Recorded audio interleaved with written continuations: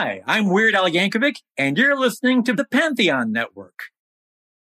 This episode is brought to you by Paramount Plus. Get in, loser! Mean Girls is now streaming on Paramount Plus. Join Katie Heron as she meets the plastics in Tina Fey's new twist on the modern classic. Get ready for more of the rumors, backstabbing, and jokes you loved from the original movie with some fetch surprises. Rated PG-13. Wear pink and head to ParamountPlus.com to try it free.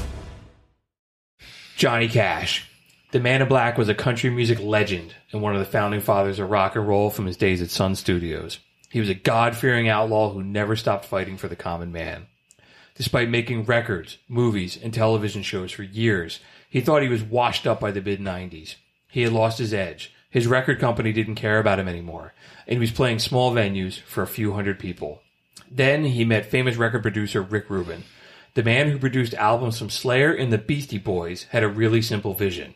He invited Johnny Cash to come to his house and record him playing his favorite songs.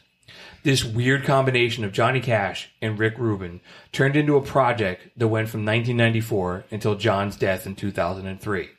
It produced a series of albums called The American Recordings, where he put his own spin on songs from Springsteen, Depeche Mode, Tom Waits, Bob Marley, Danzig, U2, Tom Petty, and of course, Nine Inch Nails. The project revitalized Johnny Cash's career and reintroduced him to a whole new generation of fans. The original American badass was back. On today's episode of Prisoners of Rock and Roll, we're going to dive into the amazing work that came out of the American sessions, as well as covers he did during his entire 50-year career.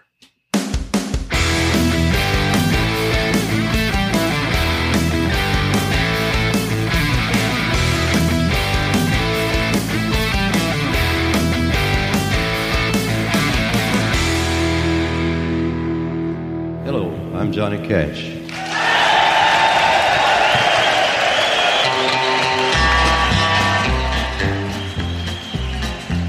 I hear the train a-comin', it's rollin' around a bend, and I ain't seen the sunshine since I don't know when. I'm stuck in Folsom Prison, and time keeps dragging on. But that train keeps a-rollin' on down to San Antone. What's up, everybody? Welcome to Prisoners of Rock and Roll, episode number 29. I'm Bruce Kramer. I am stuck in Folsom Prison, and time keeps dragging on, but there is no one that I would rather be doing time with than my two very good friends and co-hosts, Mr. Doug McCusker and Mr. Ryan McCusker. Hello, I'm Doug McCusker. Are you rocking out there? Prisoners of Rock and Roll is sponsored by McCusker's Tavern at 17th and Shung Streets in Philadelphia. We are part of the Pantheon Podcast Network, which is the podcast network for music lovers.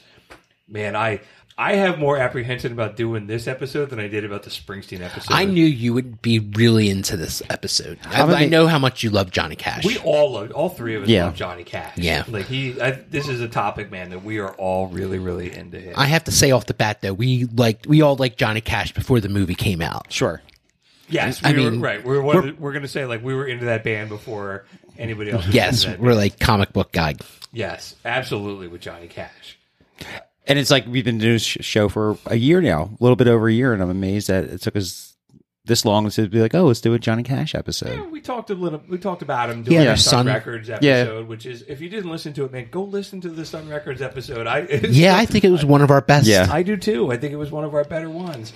But yeah, man, we've talked about wanting to do an episode about him for a while, but we want to steer clear of all the stuff that was in Walk the Line. I mean, you saw it. You all know the story. It's a great movie. It's a great story, but it's been told. Yeah, it's a fantastic movie. And Joaquin Phoenix I was like, man, he's Johnny Cash in that episode, in that movie. And like you said, like that's a good movie and a good story. Like it wasn't like, it was exaggerated at points and this and that, but again, good movie. And if you want to know more about his beginning, and you didn't see the movie, go listen to the episode of Sun Records we did. It was a kick-ass episode. Seriously, go listen to it. Johnny Cash, man, he is in the Country Music Hall of Fame. He's in the Rock and Roll Hall of Fame. He's actually there's only two people that are in the Rock and Roll Hall of Fame and the Country Music Hall of Fame. Johnny Cash and Elvis. Yeah. Elvis is the other I believe that. Is he in the Songwriters Hall of Fame? He is in the Songwriters Hall of Fame. He's in the Gospel Hall of Fame. Wow. So he wrote, you know the songs, man, like Ring of Fire, Walk the Line, Cry, Cry, Cry, Folsom Prison Blues we played. He wrote all this stuff, but there's a point in his life, man. He recorded over 1,500 songs. That's amazing. Like, he put out almost 100 albums, so he was incredibly prolific. So, of course, other people's stuff was going to become part of his repertoire. And the most famous covers that he did were really over the last decade of his life, but he did a lot of covers in his whole 50-year career. There was a bunch of that he did there. He did a Bob Dylan song. He did a lot of different kind of things, you know? I mean, just not being a writer himself, but he told other people's stories. And he did such an amazing job at reinterpreting songs. And so many of these that we're going to play are like, you listen to the original and then you listen to this, you're like, dude, it's so different. Yeah. It's awesome. So I think the way we're going to tackle this is we broke it up as we're going to talk about some of the stuff, maybe the first 40 years of his career. And then we're going to dive into the last 10 years of his life, which to me, I mean, I absolutely love Johnny Cash. I think the stuff he put out in the last 10 years of his life is some of the most moving music I've ever heard in my life. I know we'll get into it, but man, I love the stuff that he did those last 4, 5, 6 albums. He was definitely an artist to the day he died. Absolutely, man. And, you know, we'll talk about how on the ropes his career was at that point. And I was like, I don't think people who watch that movie, or if you know him now, you look back at him like, oh, he's Johnny Cash. He was always famous. He was always cool. He was always there. Right. The Man in Black. There was a point where he was not cool. Yeah. And how he was ready to hang it up. You know, he was ready to retire, and he was playing a lot. Like, he was playing concerts with like 100 people at some like retirement center in like Oklahoma. Really? And he kind of like, dude, he was done. He was ready to hang it up. And his daughter literally says those last albums like saved his life and gave him a new life, purpose. And it's there's some people maybe that's all they know him from is that stuff at the last. That wouldn't surprise me. That definitely wouldn't surprise me. So, but like, you know, like the stuff later, like toward the end of his life, everybody he covered, everybody was so stoked that Johnny Cash was recording their songs, and they would redo the songs, like, you know, rewrite them so John could sing them. Right. You know, and a lot of this stuff, man, I went pretty far down the rabbit hole. I read a biography about him like a year and a half ago, and I dusted it off and I read the last 150 pages about the last 10 years of his life and dove into it. And, you know, I've been to Nashville a couple times. I think we've all been to the Johnny Cash Museum in Nashville. Last time I was there, I went out to where John and June are buried. That's cool. Oh, really? Yeah. And they're buried side by side, and all of that course, stuff. We'll get into all that kind of stuff, man. I'm getting ahead of myself because I am so you're so excited. I am so reverential about Johnny Cash. Probably more than Springsteen. I'm like, he is Johnny Cash is just he's a poet and an outlaw and a badass. And even when we talked about how to do this show, we had so many ideas. We're like, Ryan, you talked about like, let's talk about the you know, the stories about the Common Man that he did. Yeah. Or, you know, there's so many different angles we could approach this from. Well, shit, we could have a podcast about Johnny Cash. Sure. Yeah. I mean, but I think more people can relate to Johnny Cash. I think everybody out there likes Johnny Cash. Like at least one song. You know, maybe it's from that movie, maybe. I always said, like, before I got really, really into him, maybe the last like 5 or 6 years, but I always thought that he was a rock star that country music kind of stole. And now I'm like, he is a country star, and he's a gospel star. Yeah. But he's also a rock star. You would see him, they roll him out during the American Music Awards or something like that, and he would have like some kind of rhinestone outfit looking kind of thing. It's like, oh, where's the Man in Black? Yeah. Those are the times, though. But the times, the 80s and the 70s, you know, everybody was wearing the fashion of like sparkle. Everybody was sparkling. And as we were doing our notes during the week, you know, we always share like things with each other, and there's a couple songs that I think we'll get into. They were like, man, he wasn't the badass in the 80s that he was in like the 50s and 60s, and then maybe at the end of his career. Well, I guess we can get into that. The world caught up to him. Like, you know, that's that attitude that he had, that Man in Black attitude. I think it wasn't dangerous anymore. I think he was more of a Jesus freak. Yeah. For the last like 30 years of his life. I've got a little bit on that too. Okay. I got a story about him saying grace with Bono at dinner in Ireland. So let's just get into it, man. Let's talk about, and let me back up a second. So as we were talking about, we're going to do this show about his covers, we're like, but he did a lot of covers in the beginning part of his career, and we would be remiss if we didn't talk about them. So I had them in the initial part of this part of the show chronologically. And I think maybe the most famous one he did was in '69 was A Boy Named Sue. Sure.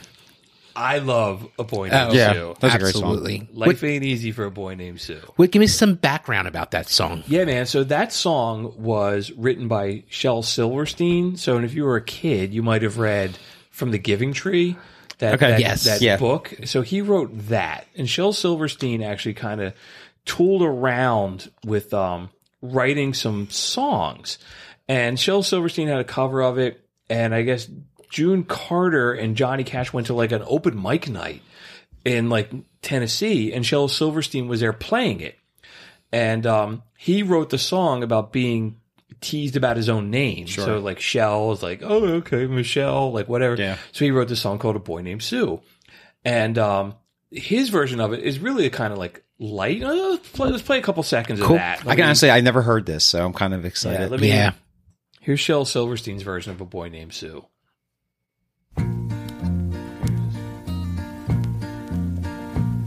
Hey, my daddy left home when I was 3, and he didn't leave much for Ma and me, just his hero guitar and a half-filled bottle of booze. And it wasn't just that he run and hid, but the meanest thing that old man did is before he left, he went and named me Sue. Yeah, he must have thought it was quite a joke, and it got lots of laughs from lots of folks. It seems I had a fight my whole life through. So that it sounds kind of it's totally silly, right? It's really cartoony. Yeah, but what do you expect to come from a guy that wrote the book that he did? Yeah, children's book. It's supposed to be silly. You know? I liked it. Yeah, I have no beef with it. I could see how Johnny saw it and wanted to make his own version of it. So June Carter, John's wife, decided, she was like, man, this would be a great song. And she convinced him. So when he went to the San Quentin show, so he plays those 2 really famous shows in Folsom Prison, and he played San Quentin.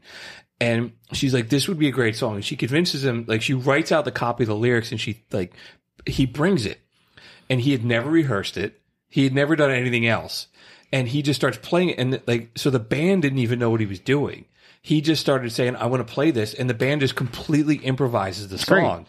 So it's totally off the cuff, but he's playing. Is that when he recorded that? Yes. That's amazing. That is amazing, yeah. It's live in San Quentin, and he's singing a song about. And it's right off of top of his head. Right. And the band doesn't know what's going on. That's amazing. The band just goes like, shit, let's just come up with a rhythm. Yeah. And it's a song about killing his dad. So the prisoners all go crazy. Yeah. So let's play a little bit of that. I'm not going to play the same exact 30 seconds. I think the point where he says, like, when he meets his dad and says, like, I'm going to kill you. Yeah. When the crowd goes nuts, it's because he's playing in San Quentin all the content. That's funny. It was Gatlinburg in mid-July, and I just hit town and my throat was dry. I thought I'd stop and have myself a brew. At an old saloon on a street of mud, there at a table, dealing stud, sat a dirty mangy dog that named me Sue. Well, I knew that snake was my own sweet dad from a worn-out picture that my mother'd had, and I knew that scar on his cheek and his evil eye. He was big and bent and gray and old, and I looked at him and my blood ran cold, and I said, my name is Sue, how do you do? Now you gonna die! Yeah, that's what I told him. That's amazing. Yeah, dude, so just funny. Totally off the cuff, and that was because June Carter was like, "You would love this song, and you should play this in the prison." That's so great. That just shows the level of talent that was in this band and that John had. Right. Yeah. But he's a storyteller, Yeah. and that song, That's his best. you know, Yeah. he definitely knows how to tell a story. And that song went to number 2 on the Billboard Hot 100. The only reason it didn't go number 1 because Honky Tonk Women by the Stones. Yeah. Had it locked down. Yeah. But yeah, man. So, and at some point he, Shel Silverstein, Johnny Cash had the Johnny Cash show. Sure. He had like a Variety show. Yeah. And he had Shel Silverstein on, and they sang it together. And then Shel Silverstein wrote a really shitty song called Father of a Boy Named Sue that tells the song why from he named the version same. of the dad, and let's play a little bit of that too. It's terrible, but kind of like He must have made a lot of money off of that because Maybe. to write another song. Yeah. like when we did the last Christmas episode, we were talking about like the Elmo and Patsy, like the sequel to Grandma Got Run Over by a Reindeer. Here's a little bit of this, and it's got the same. It's the same. Well, it was Gatlinburg in mid-July, and I was getting drunk but getting by. Getting old, going from bad to worse. When through the door with an awful scream come the ugliest queen I've ever seen. And he says, "My name is Sue, how do you do?" And he hit me with his purse. This ain't the way he tells the tale, but he's... Yeah, why not? Yeah. Right, man. Cash in on it. But it's so strange though because he totally He's a adopted, strange guy. Yeah, but he totally adopted Johnny Cash's vocals as the same arrangement, which I get. Like It's just another chapter of the song. I understand that, but the way that he's singing it like Johnny Cash, it's the same thing. Yeah, it's strange. Oh, he wanted to get on that gravy train, baby. No, I hear you, And but I'm sure he got money. Yeah. He probably got paid.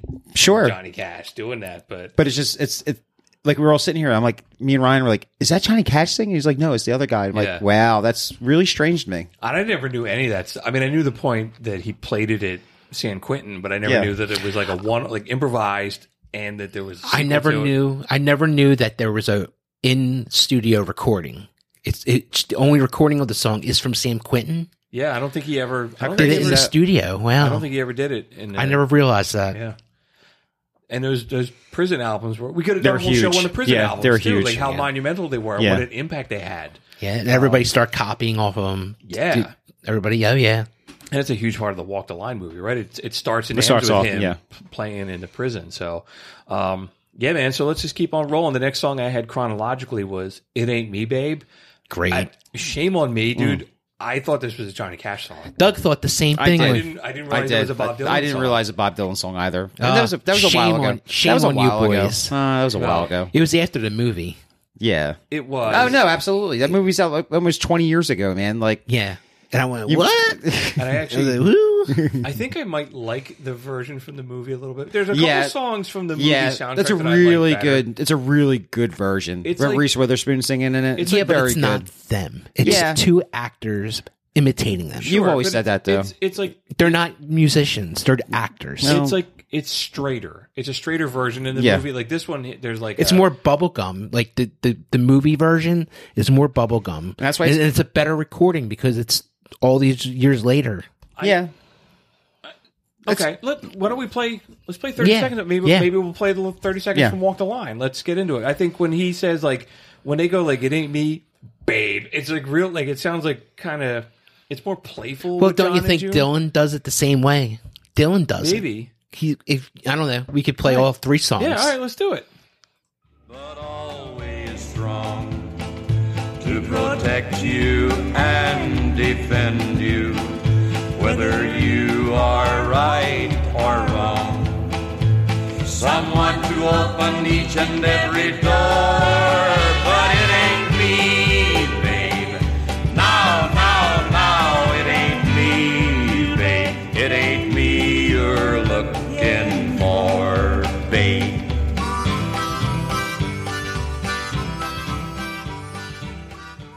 All right. So you want to play the Walk the Line version? Yeah, the Walk the Line, like Ryan said, this is done years and years and years later. The production value of the Walk the Line version is pretty good. All right. So here's a little bit of the Walk the Line version with Joaquin Phoenix and Reese Witherspoon. You say you're looking for someone who's never weak, but always strong to protect you and defend you, whether you are right or wrong.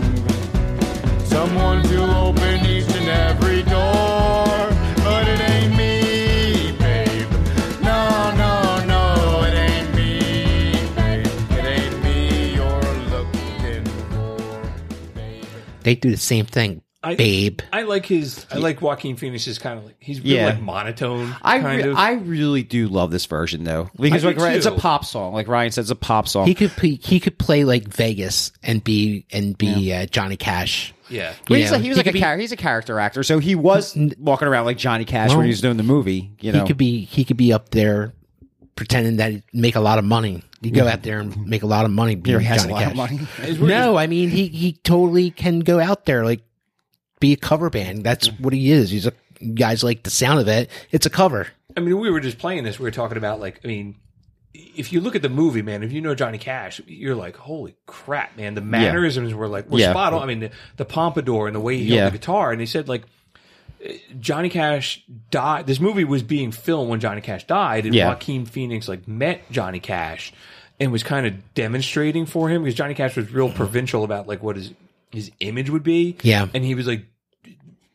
"You got it, babe." Like it was like, you know, he was like, "You go." But I don't think people know. Like our listeners out there, they don't know it's a Bob Dylan song. Yeah, you know, nobody knows. Can we play a little bit of the Bob Dylan version? a little bit of the original. But before you go into that, like the reason why that song is really good, because Reese is that good in that song. Like he's a mediocre singer, but Reese is that good of a singer in that. I just wanted to say she's very good in that. Yeah. All right, here's the Bob Dylan. Here's the original. But always strong to protect you and defend you, whether you are right or wrong.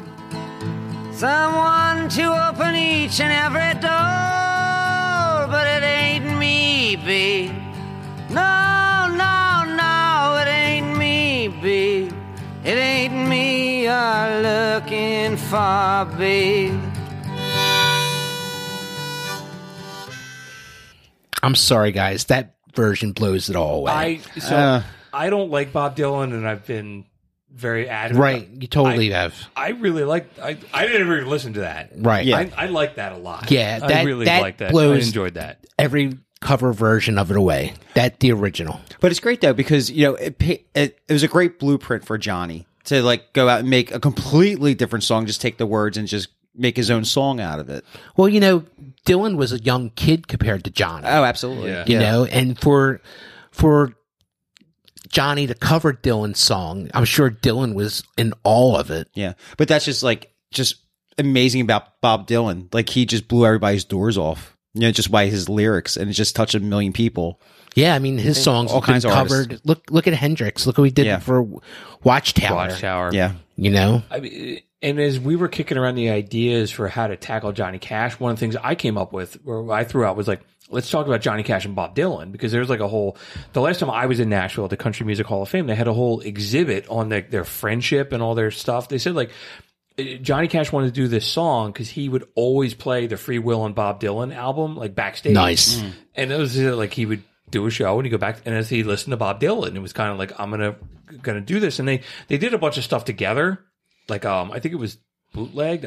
There's footage of them playing together, and it's like a fucking train wreck. Yeah, it was kind of messy, and you know, John was on the pills at the time and all that stuff. But they still recorded a lot of stuff, just kind of messing around. Yeah, that's probably where the magic came out. If there's something they should put, are they out? Can you like listen to them? Let me look right now while we're talking, because that'd be some great recordings of Dylan and Cash. Just no, I don't see anything. Yeah, maybe one day. Yeah, you can find like bootlegs of the stuff on like YouTube and things like that, but you got to be really into the music to go looking for it. But I will have to go look for it. Mm-hmm. But on Johnny Cash's variety show, wasn't Bob Dylan his first guest ever? I'm pretty sure it was. I don't think Bob Dylan. I don't know. I don't know. I think he was. Know. I think he was his first guest of his show. I can't see Dylan, because that was like after he got in his motorcycle accident, and Dylan wasn't doing shit. Yeah. He didn't do anything until he came out and did the Bangladesh concert. Really? Okay. Yeah. I know I heard. No, here he is. Bob Dylan live on the Johnny Cash TV show. I'm pretty sure he was his first guest. There's some great shit on, and that was a big deal when he was on there, because it was I think it was the first thing after his motorcycle, and Dylan was never on television. Yeah, that's why I'm like, wow, I can't believe he was on like regular TV. Like I said, when I think of Johnny Cash's variety show, I think of 1973. You know, I don't see young Dylan like that on there. That's crazy. That's why I think it was such a big deal, because he was on the show. Just a crossing of the two of them. But like I said, I think it was his first episode. But what do I know? Hi, man. So the next song I had on the list was "Have You Ever Seen the Rain" by Creedence. Creedence was my number one pick in the top 6 American rock and roll bands. So I was glad that, Ryan, you decided to put this on the playlist. I think it's a great version of it. Yeah, it's very 80s. And I think it has a great guitar sound on it, though. Yeah, Johnny Cash. So Johnny Cash's version came out in 85. The Creedence song came out in 70. Johnny Cash is real. This is real 80s country music at this point. Yeah, I think it's great. Yeah, here's 30 seconds of it. Someone told me long ago, there's a calm before the storm. I know it's been coming for some time. When it's over, so they say, it'll rain. Oof. Yeah, it's really produced, but that's Yeah, the 80s, that's the man. 80s, yeah. That's how music went. Yeah, I've never heard that before. I'm kind of happy I heard it. I've been listening to it all week. I really enjoy it. Yeah.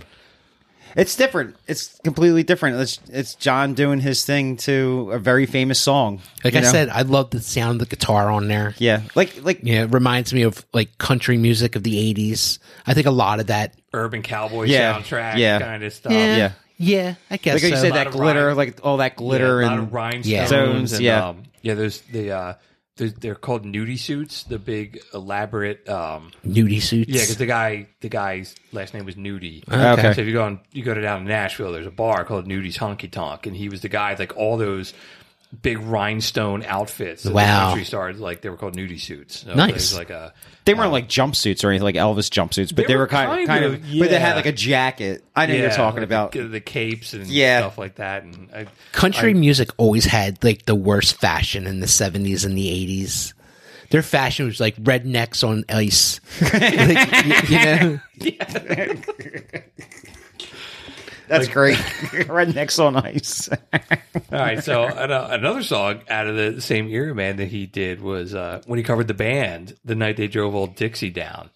This is great, too. And that was on the album John R. Cash. I think you got to be really into Johnny Cash or like country music to appreciate it. I'm really impressed that you're enjoying this 80s. No, I don't know, dude.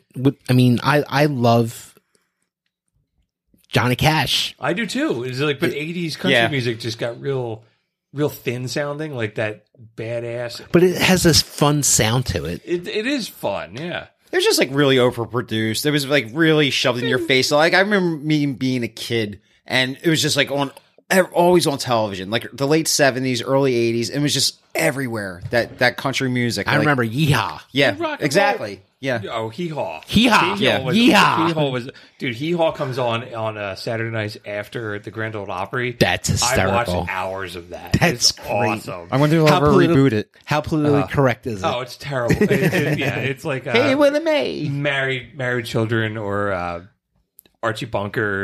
All in the Family. Is it that bad? It's pretty brazen. Wow. With like the dumb blonde coming out of the cornfield. Dude, but it's great. It's like the farmer's daughter. Yeah, just being in the middle of the country. But here's a little bit of him covering the band. Richmond it fell, and it's a time that I remember oh so well.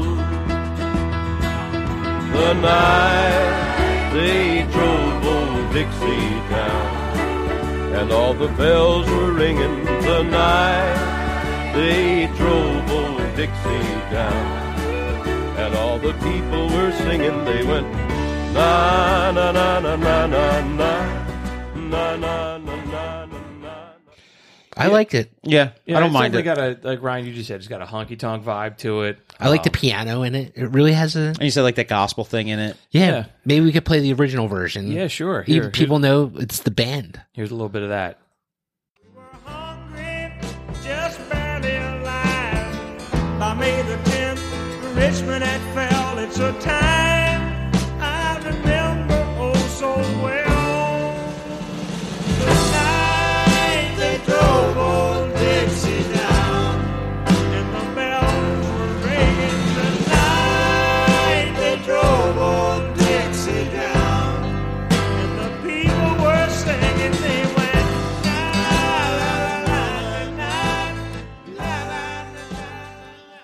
Great song. Yeah, Yeah, they're we haven't completely talked- completely different songs. Absolutely. Like, you know, and like, you know, of course, the original is like fantastic, and John's version is pretty good. But like, again, it's like that whole '80s like overproduced. Like, it's just the '80s. I think the band had way better vocals than Absolutely. Johnny Cash. But I like the way John sang it. Like, Yeah, you know, of course. like, You know. But Of course. Doug, like you just said, though, it's a completely different song. Yeah. And maybe that's the point. A lot of this stuff is he does make it his own. It's so different. I think respect that. I think it's a great thing when you do a cover. You have to put your own personality in it. Yeah, it's not. They're not even like covers. It's like a reinterpretation of the song. But that's how much John's a lyricist. You know what I mean?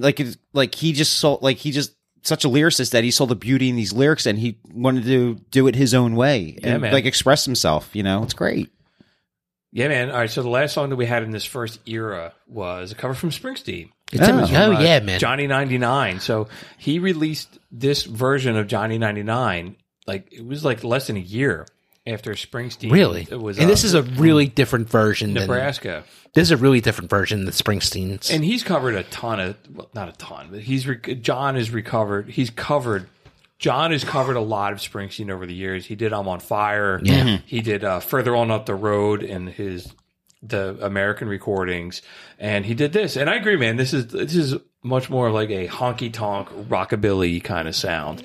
And even the album cover for this. So like, you know, I got it on Spotify. I have it on Spotify, and there's like, you know, the little picture of the album cover.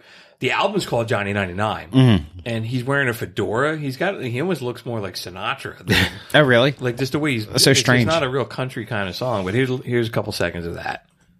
Last month, Ralph went out looking for a job, but he couldn't find none. He came home too drunk from mixing Tanqueray and wine. He got a gunshot a night clerk, now they call him Johnny 99. Down at the part of town where when you hit a red light, you don't stop. Dude, if you go to like an 80s, man, you go to the bar and like the peanut shells are all on the floor and the people are square dancing, that song's playing in the background. Ryan, you suggested let's play a little bit of Johnny 99 from Nebraska from Springsteen just to give a little bit of comparison of it. Here you go.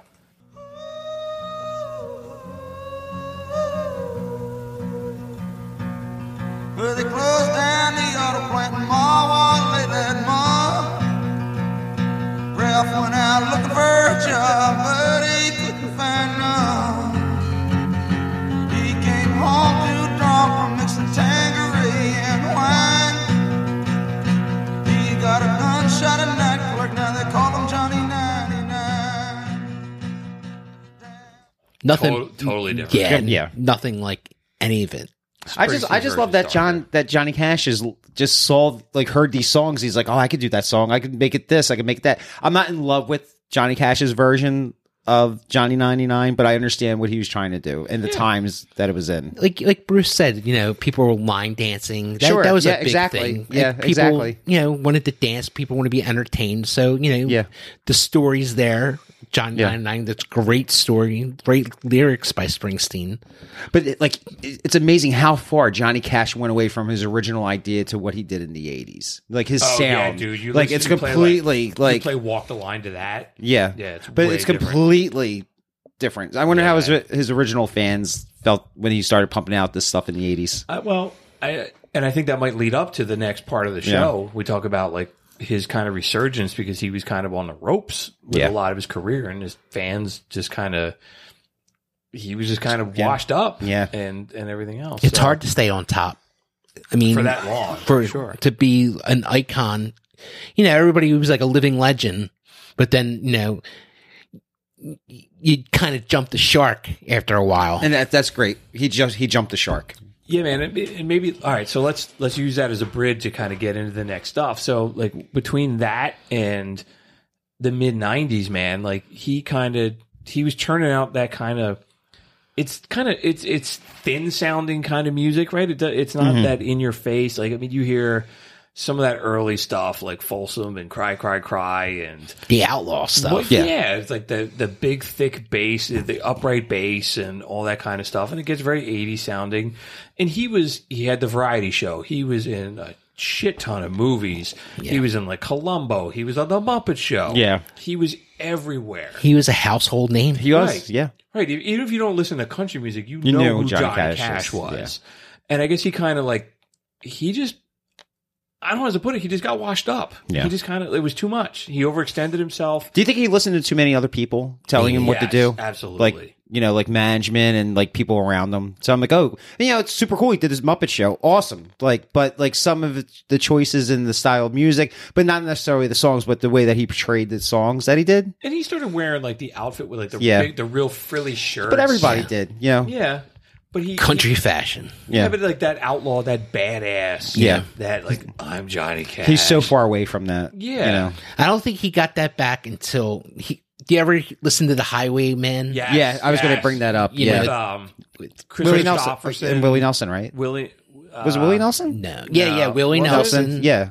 Yeah, Chris Christopherson, Willie Nelson, and Johnny Cash. Hang on, we got to And get this right. Jennings.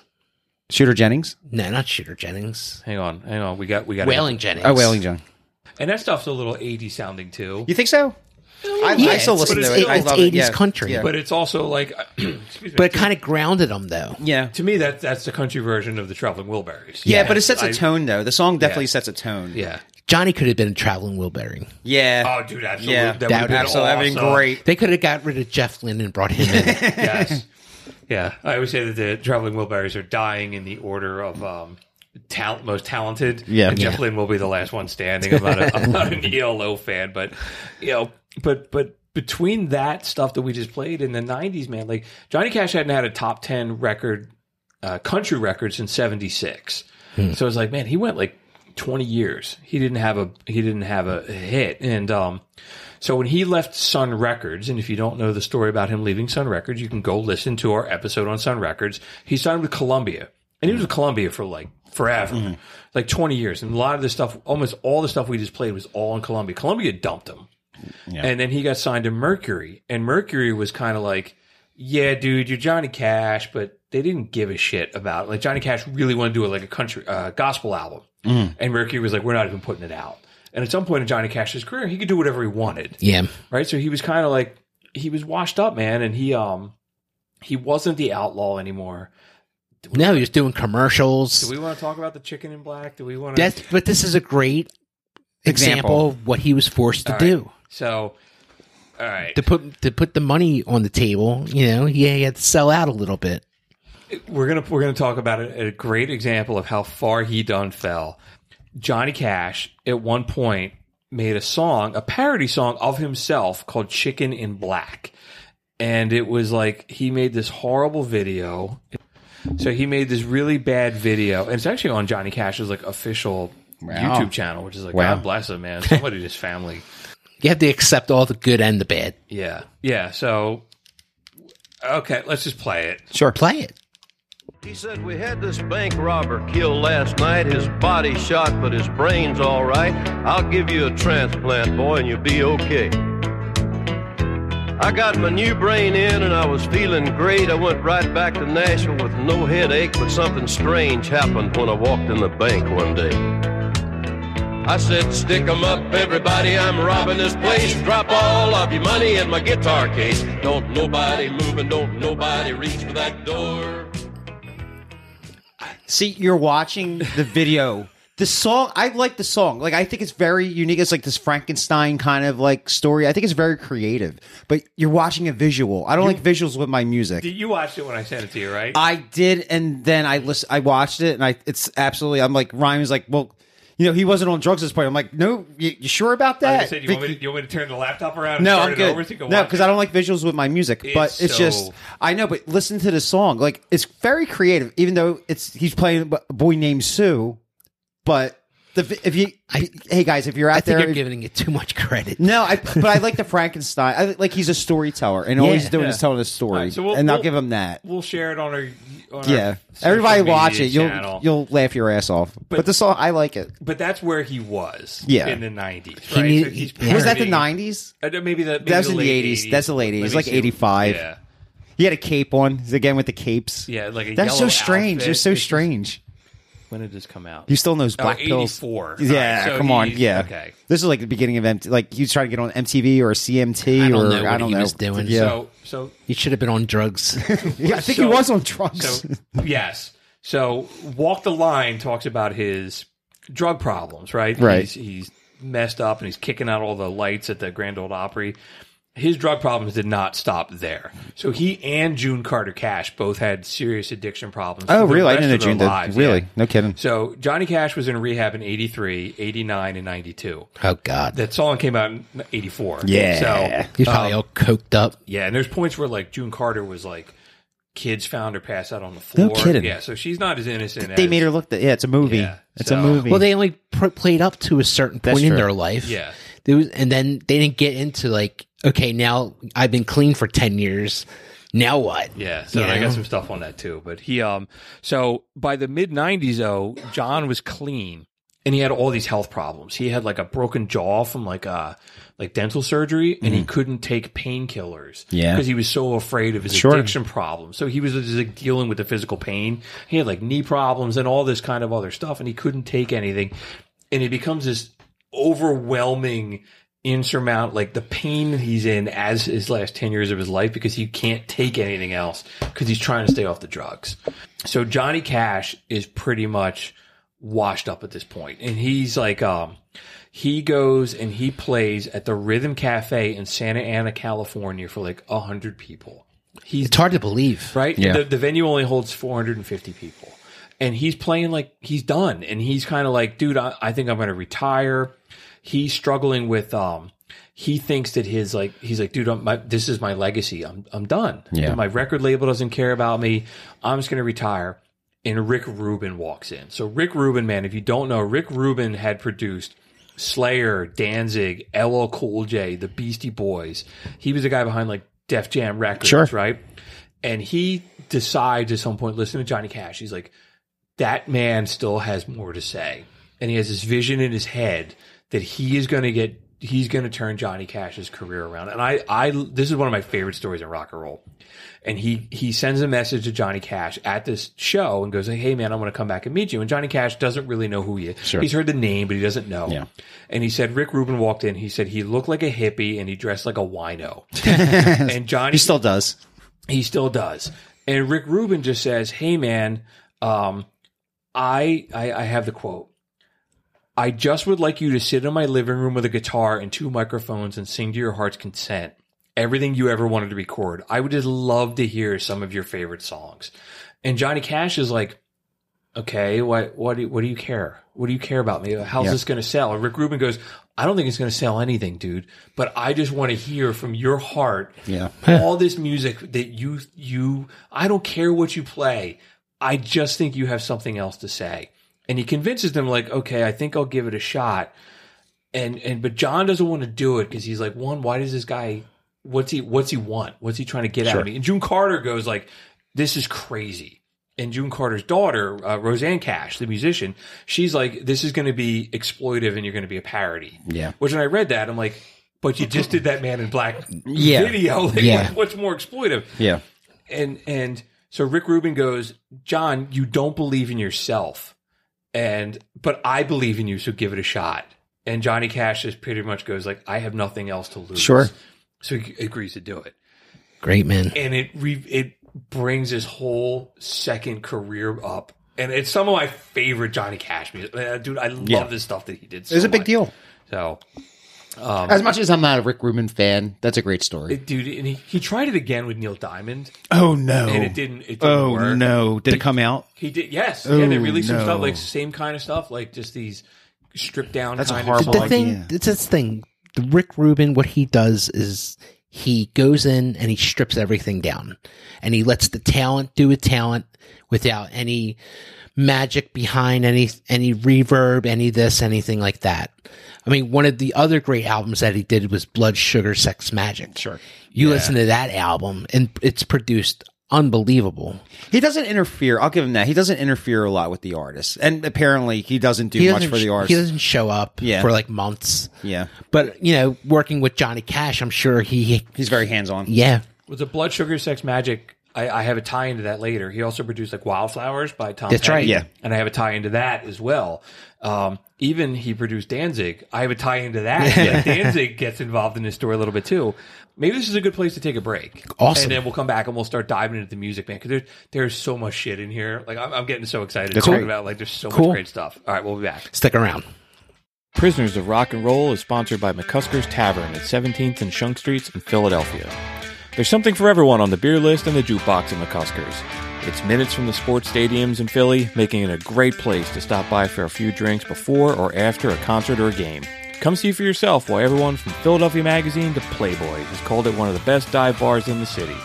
Visit them at 17th and Shunk Streets in Philadelphia or on Facebook. That's McCusker's Tavern. You think you know tea? You haven't tried Tiesta tea. I have a cup of hot tea in my hand at every episode, and I traded picking up a cup of generic tea from a local drive-thru for Tiesta tea, and man, what a difference. I'm drinking a cup of Blueberry Wild Child right now.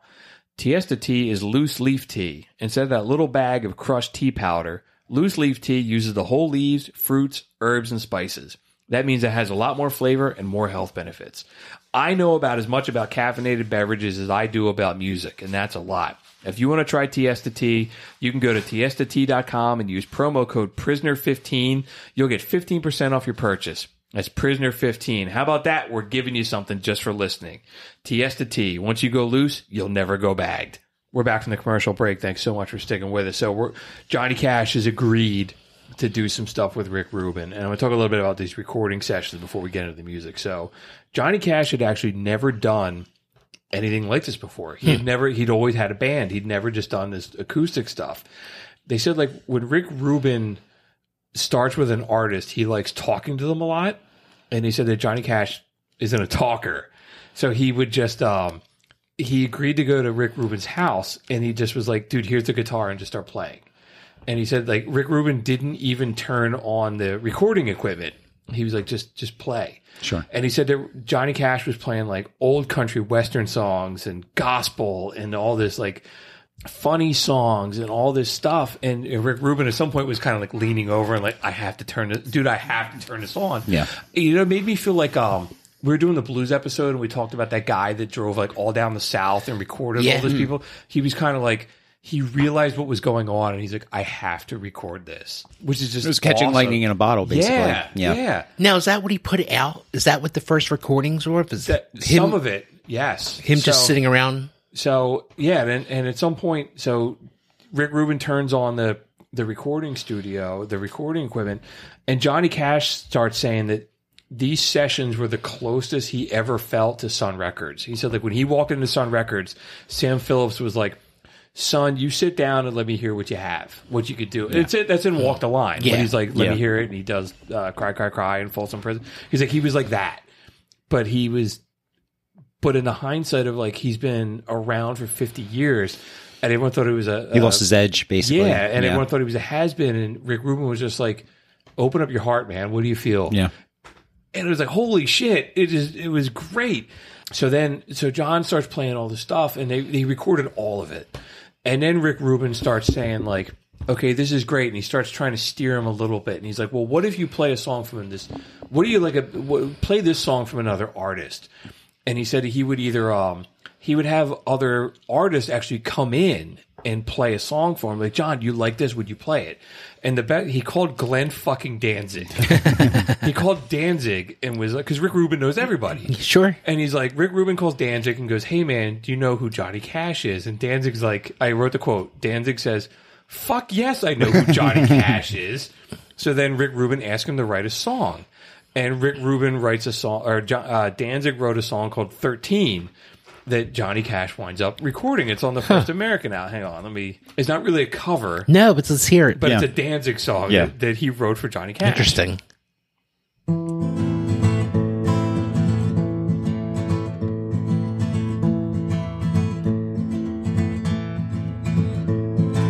Bad luck, wind been blowing at my back.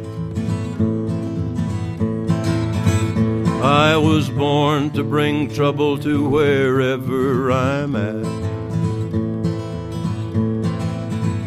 Got the number 13 tattooed on my neck. When the ink starts to itch, then the black will turn to red. I know nothing about this song. Holy shit. I've heard that song before. I heard, great. yeah. That is some fucking great stuff. But here you go. You got Glenn Danzig writing a song for this persona of Johnny Cash But and that's- what Johnny Cash should sound like now. Right, but if Yeah, you just heard it's brilliant. that, like, yeah, you just hear those lyrics, that's Oh, outlaw yeah. Johnny Cash. absolutely. And pay attention to his voice, because by the end when we hear this stuff, his voice, like, he's It's a so little shaky. ill. Yeah, it's shaky. Yeah. So, and which I think is one of the But it paints a beautiful picture because he's this old man and his voice is so shaky and he's singing these Yes. songs like it's really Yes. eerie and beautiful at the same time. yes, it's scary and powerful. Yeah, It feels a little exploitive, like you're watching him, you're listening to him get progressively sicker, but it's beautiful at the same time. absolutely. So, and then word gets out. So then, so Danzig writes his song. Johnny Cash also, Tom Waits sends in a song. And then he covers a Leonard Cohen song on his album. And I love Leonard Cohen. I'm not going to play it because I don't think it's a great song. And then as John, and this episode is about covers, but as John gets comfortable, then he goes like, well, I have these other songs that I've written that I didn't want to put out on Mercury because they don't give a shit about me. And he has this original content. And then he plays a show. He's recording all this stuff. And Rick Rubin goes, you have to do a concert. Wow. And Rick Rubin books him a show at the Viper Room Nice. in L.A.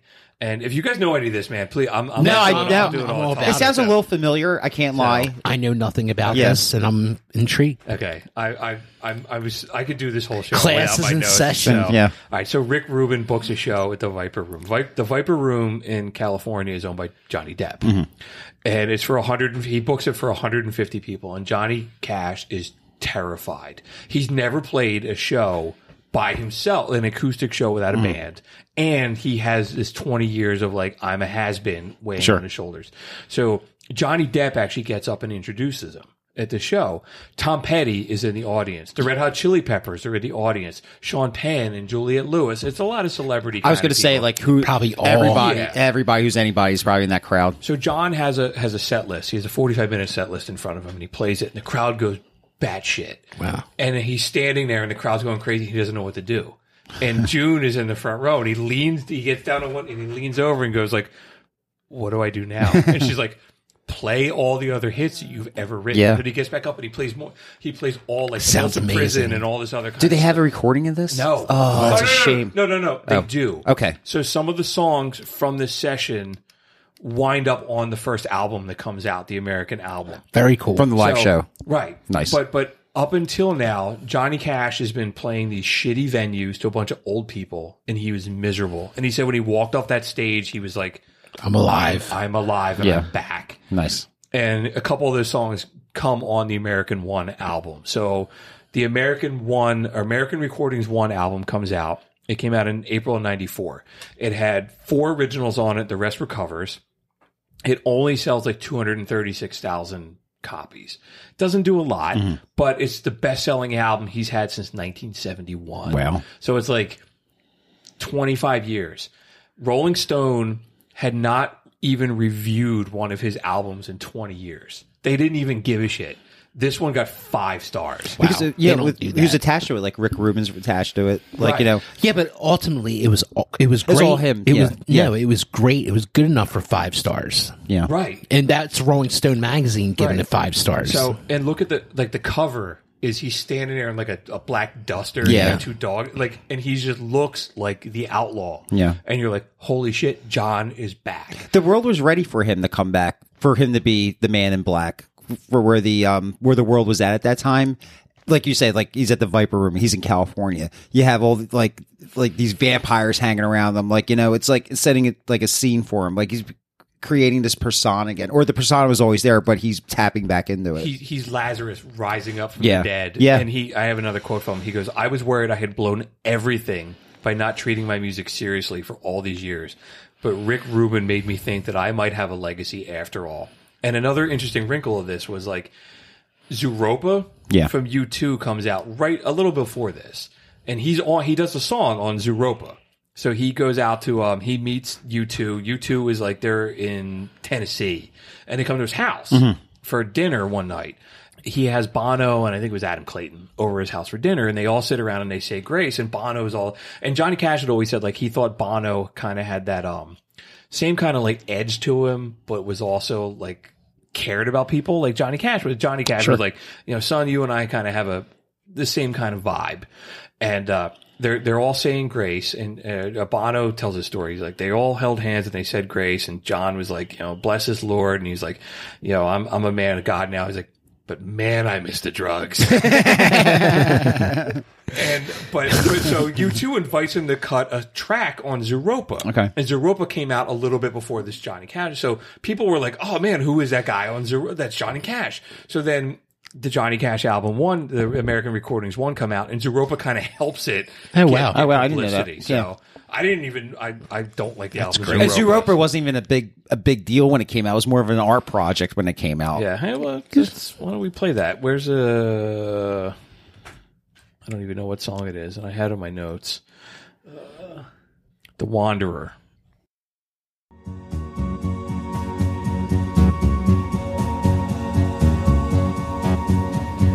I went out walking through streets paved with gold, lifted some stones, saw the skin and bones of a city without a soul.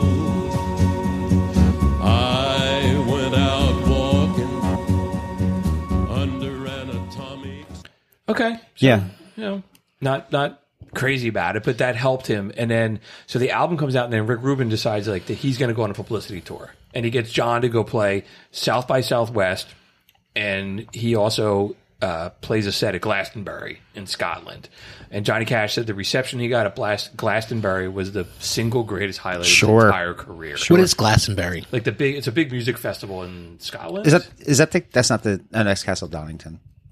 Glastonbury is a 5-day music festival that takes place in England every year. Okay. So it's kind of maybe like an annual Woodstock kind of thing. So he has this huge thing, and he plays the Viper Room.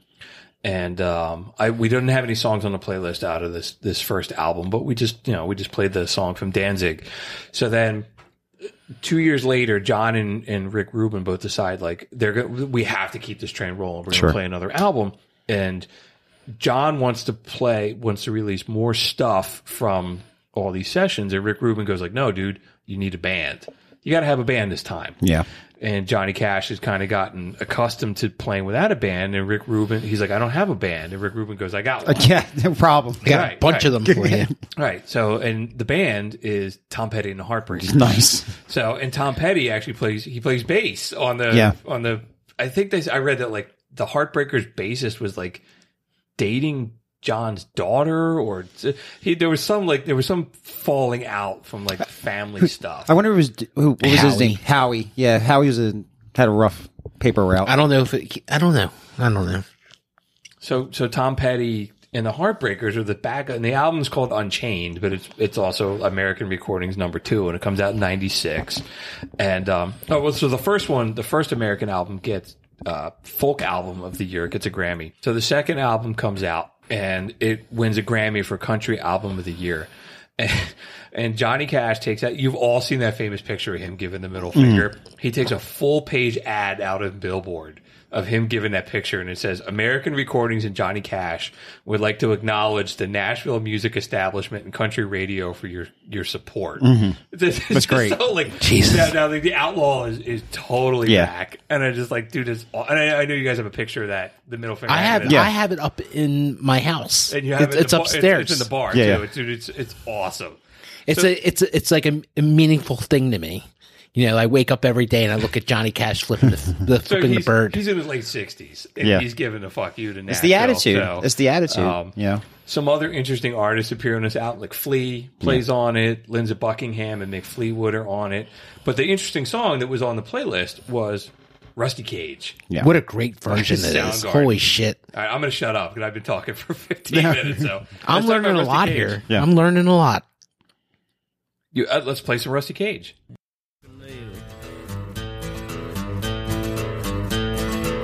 You tied my lead and pulled my chain to watch my blood begin to boil. But I'm gonna break, I'm gonna break my rusty cage and run. I'm gonna break my rusty cage and run. It's so awesome. Yeah. It's definitely the weirdest cover he does. I don't think so. I think No. it's self-explanatory for him. Like, it's a metaphor for his whole life. You know, I mean, that is like, if I said Johnny Cash is covering Soundgarden, you're like, Sure. that's bizarre. Oh, sure. And But I sorry, think it fits right perfectly for him, though. The words are great for him.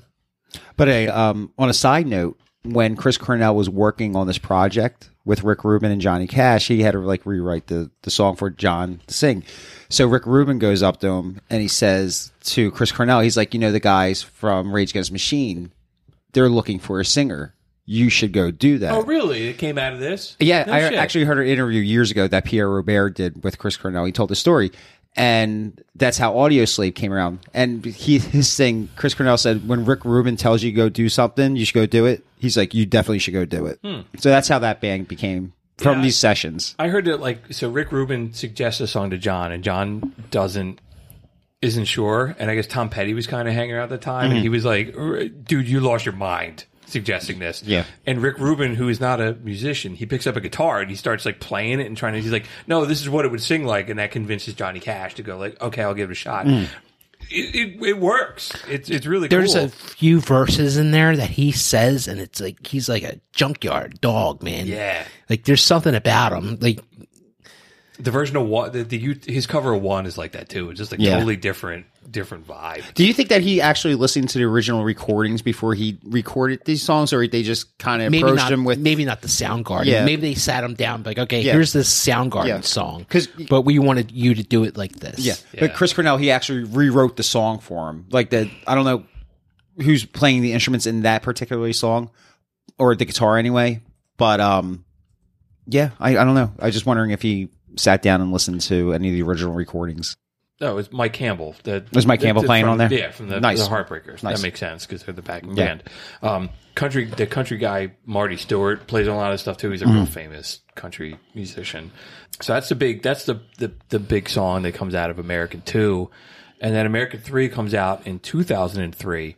And by now Johnny Cash is really sick, and he had to cancel a lot of the recording sessions because he was in so much pain. But a couple of the ways that Rick Rubin would work now was he would make mix CDs of songs. Like Rick Rubin was like, he would go home and he would listen to like everything he could. Yeah.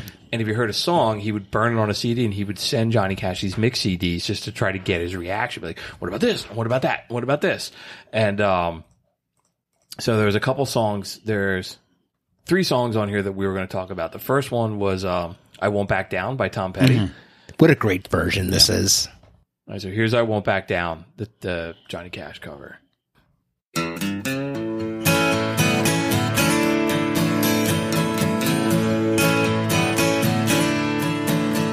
Well, I won't back down. No, I won't back down. You can stand me up at the gates of hell, but I won't back down. Gonna stand. I mean, you hear the pain in his voice. Yeah. And I mean, you can. What is more outlaw than like, you can stand me up at the gates of hell, but I won't back down? Like, that's Johnny Cash, man. And it's great, like, listening to the song. I wonder how many takes they would take to record. It doesn't sound like they took many.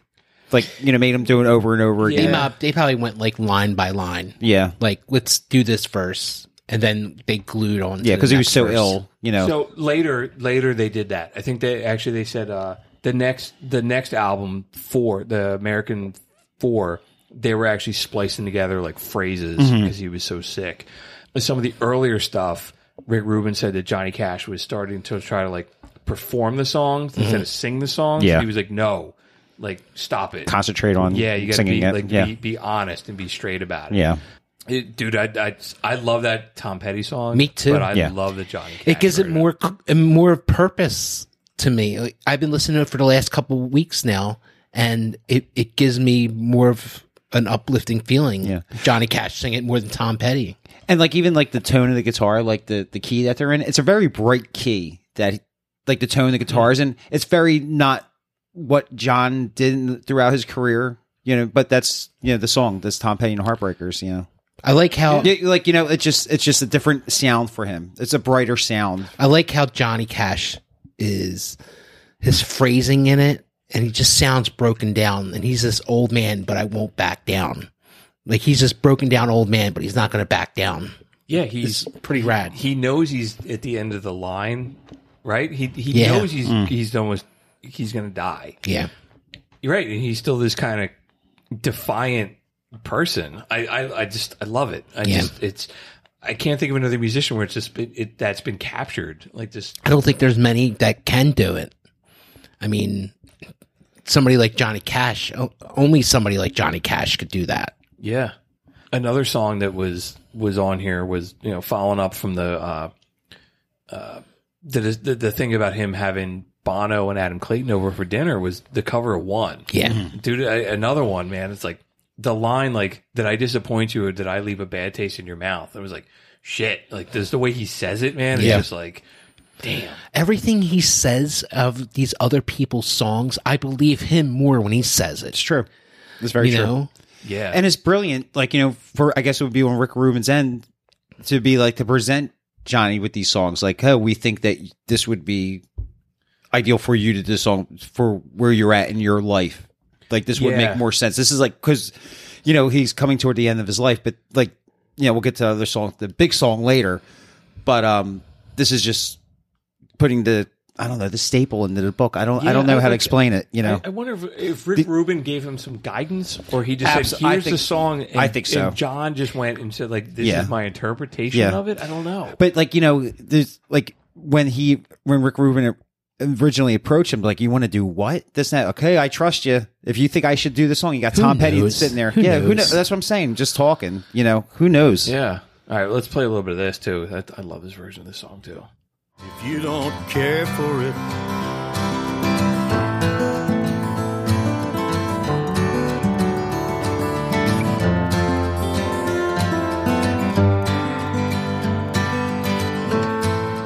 did I disappoint you or leave a bad taste in your mouth?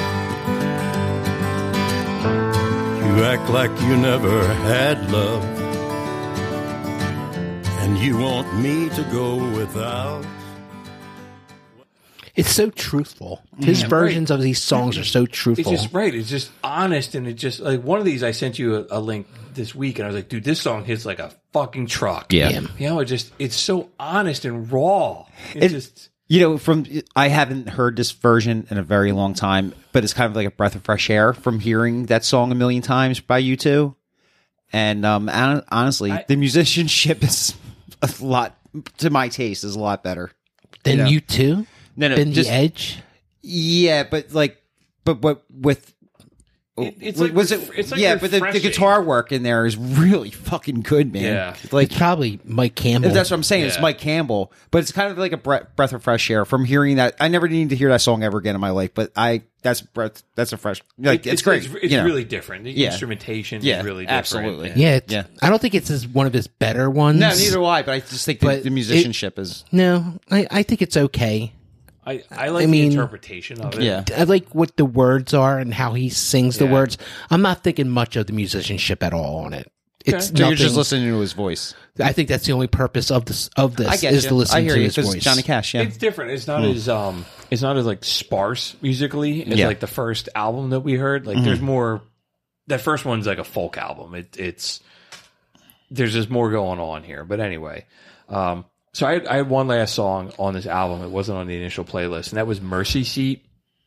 This is the song, Ryan, I sent you this week. So Mercy Seat is a Nick Cave song, and I really like Nick Cave. Nick Cave is kind of hard to get into. He's a little... I don't know who he is. He's the Bad Seed. Yeah, Nick Cave and the Bad Seed. He's an Australian alternative artist. He's a little out there. All right. But Rick Rubin saw Nick Cave in concert. And when he heard Nick Cave sing this song called Mercy Seat, he was like, Johnny Cash has to do this. It's a song about a prisoner who is defiantly sitting on the electric chair waiting to be executed, and he's thinking about God. And when Nick Cave or when Johnny Cash heard it, he was like, dude, I don't know if I can do this. It's like, it's a really complicated song. Let me play a little bit of the Nick Cave version, which I'm not a huge fan of, but Face of Jesus in my suit. Those sinister dinner deals on Neutron's wicked wheels. Hooked bone rising from my food. All things that are good or ungood. And the murder seed is awaiting, and I think my head is burning. And in a way I'm yearning to be done with all this measuring of proof. Of an eye for an eye and a tooth for a tooth. And anyway I've told. okay. I was waiting for the song to start for the longest time. Yeah, so here's the Johnny Cash version. For a tooth, and anyway I told the truth, and I'm not afraid to die.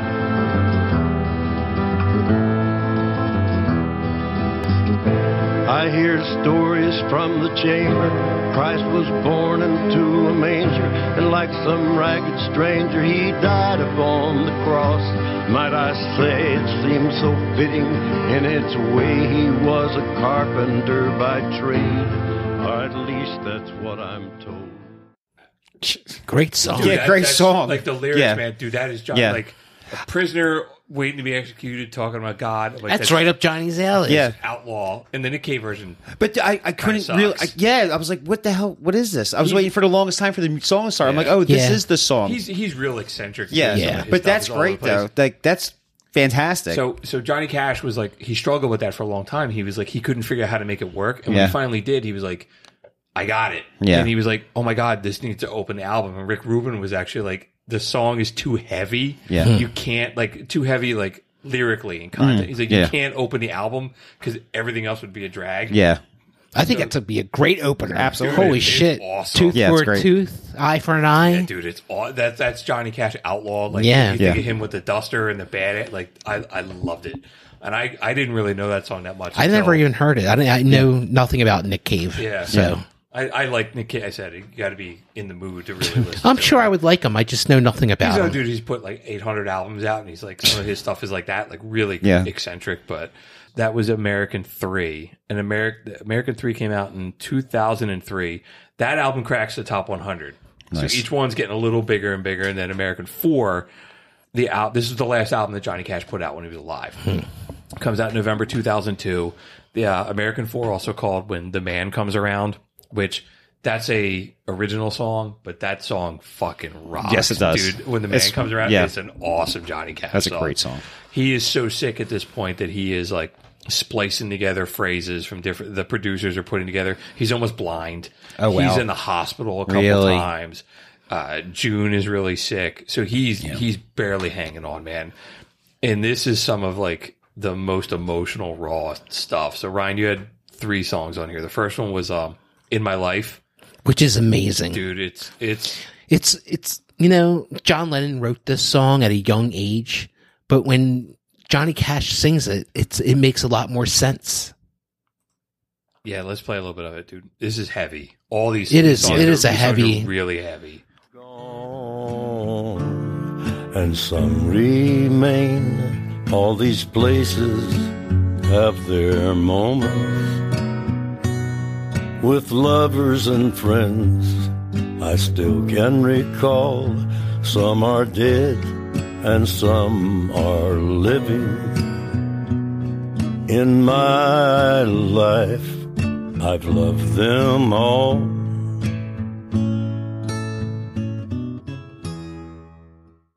I think it's one of my favorite songs ever. Yeah. And to hear his version of it it's kind of heartbreaking. Yeah. It's like, even though he didn't write the song, it's like his Gives it goodbye. justice. It's his goodbye letter. Yeah. It seems like that way. And there, like I said this when I was playing, like there's like a fragility in his voice because he's dying. He's dying within a year. He's passed away, and he's so sick. Yeah. And he's still making all this music, Beautiful music. Yeah, dude. It's really like important music. Yeah. Like it wasn't like he was just putting like albums out. He's putting important music out. This is important stuff. Yeah, dude, it's like you get this glimpse into his like the farewell of his life. Yeah. It's right? beautiful. It's like, right. Yeah. It's beautiful. They know what they're doing. When they're putting this together, they know what they're doing. They do, but Yeah. it doesn't feel exploitive. No, it's not at all. like, It's truthful. Yeah. It is. And I think he felt that way too. Yeah. Like reading about it. Yeah. Like, he's not just some old man or like, oh, let's record a couple more albums to get some more money out of you. Like, it feels like this is what he wants to do. But this is like the pure, like you said, the money thing. This is just the pure art of it. Like, you know what I mean? Like, these are the songs, like, because he did like a lot of covers and it's like, Yeah, but this the is money- just it's nothing. But this is just perfect for the end of his life. It's like, let's put something out that counts. Yeah. Yeah. You know? Yeah, really, really heavy stuff, man. All right, so the next song I had on here was Personal Jesus by Depeche Mode. I love this. I love the original version, but do too. he kicks the shit out of it. He makes it a... That's great. He said he heard it and he was like, okay, this version's cool. This is a gospel song. Mm-hmm. And the guitar riff that you hear in this, John Frusciante from the Chili Peppers wrote the guitar riff. Oh, wow. He made it the acoustic song. Depeche Mode also said no one ever asked them their permission to do this, and he said they said, well, when you're thinking of somebody of Johnny Cash's caliber, you don't bother to ask permission anyway. So they were cool with it. They were like, nobody asked us. But here's Personal Jesus. This is awesome. Your own personal Jesus, someone to hear your prayers, someone who's there.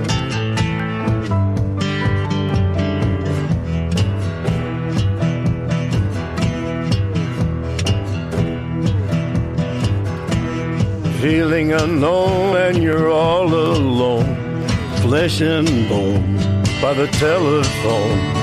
Lift up the receiver, I'll make you a believer.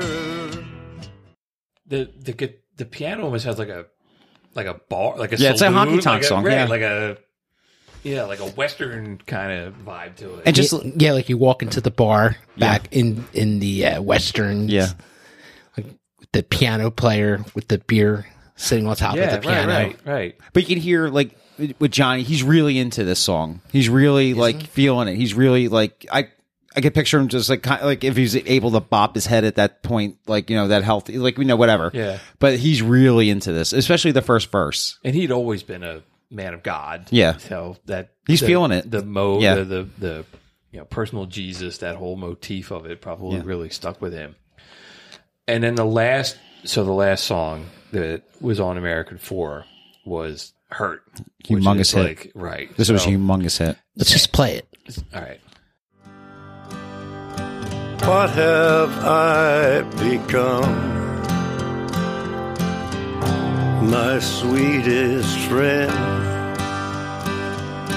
Everyone I know goes away in the end. And you could have it all. My empire of dirt.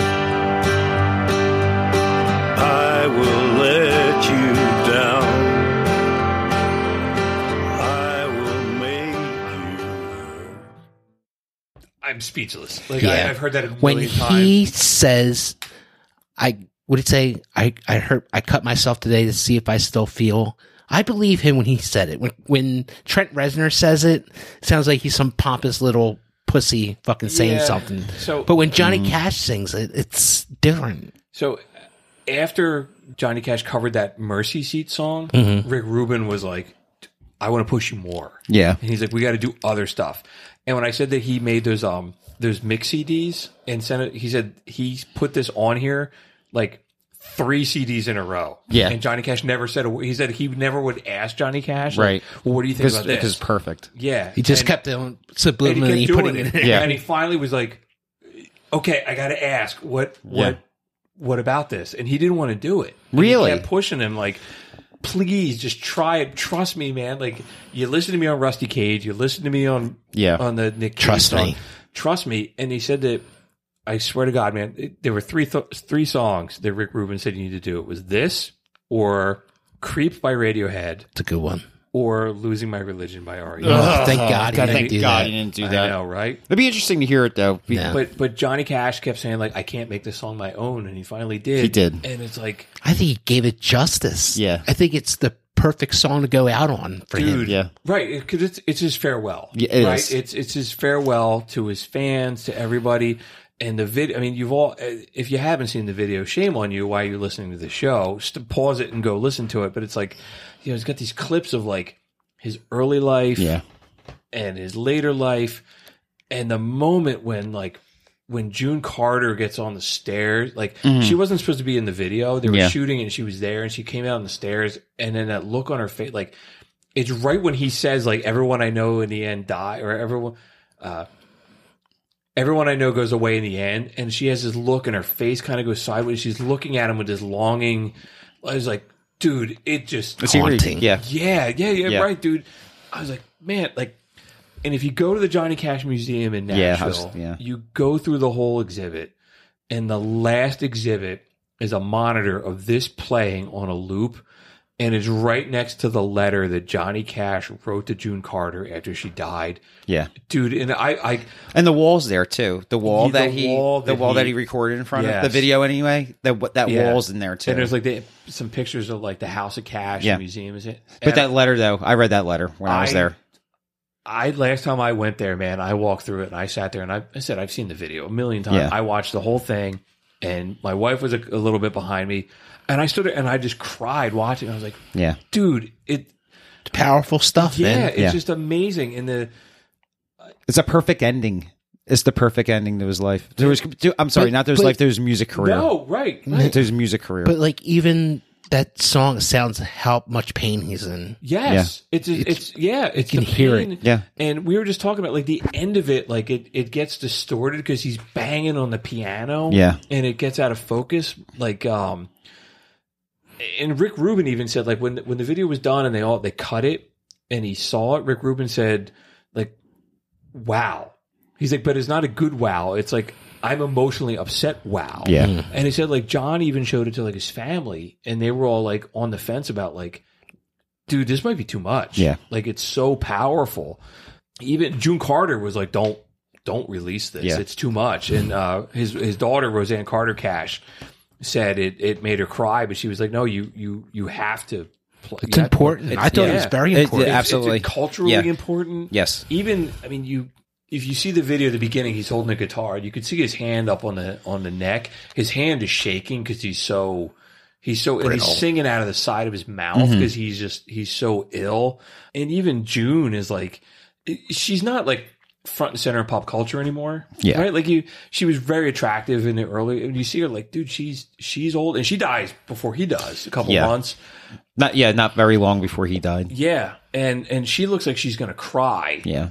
Looking at him. And even the video is in the museum, and they show like the ceilings falling down and the records are broken. That's how that was. Like, he had a museum called the House of Cash that was closed. Right. And they just recorded us in it, and it was all just falling apart. And they just... Well, wait a minute. It was his house growing up, the House of Cash? I think it was just a museum that he had opened. And it was like falling apart kind of thing. I remember the video, but didn't know it was like some kind of... It was a house in a museum in Hendersonville, so it was right where... He never lived there. He lived nearby, but it became like kind of a touristy thing. And near the end of his life, it just started falling apart. Actually, Barry Gibb from the Bee Gees wound up buying it after Johnny Cash. That's right. Yeah, that's he did. the one that burned down. Yeah, that's right. Yeah.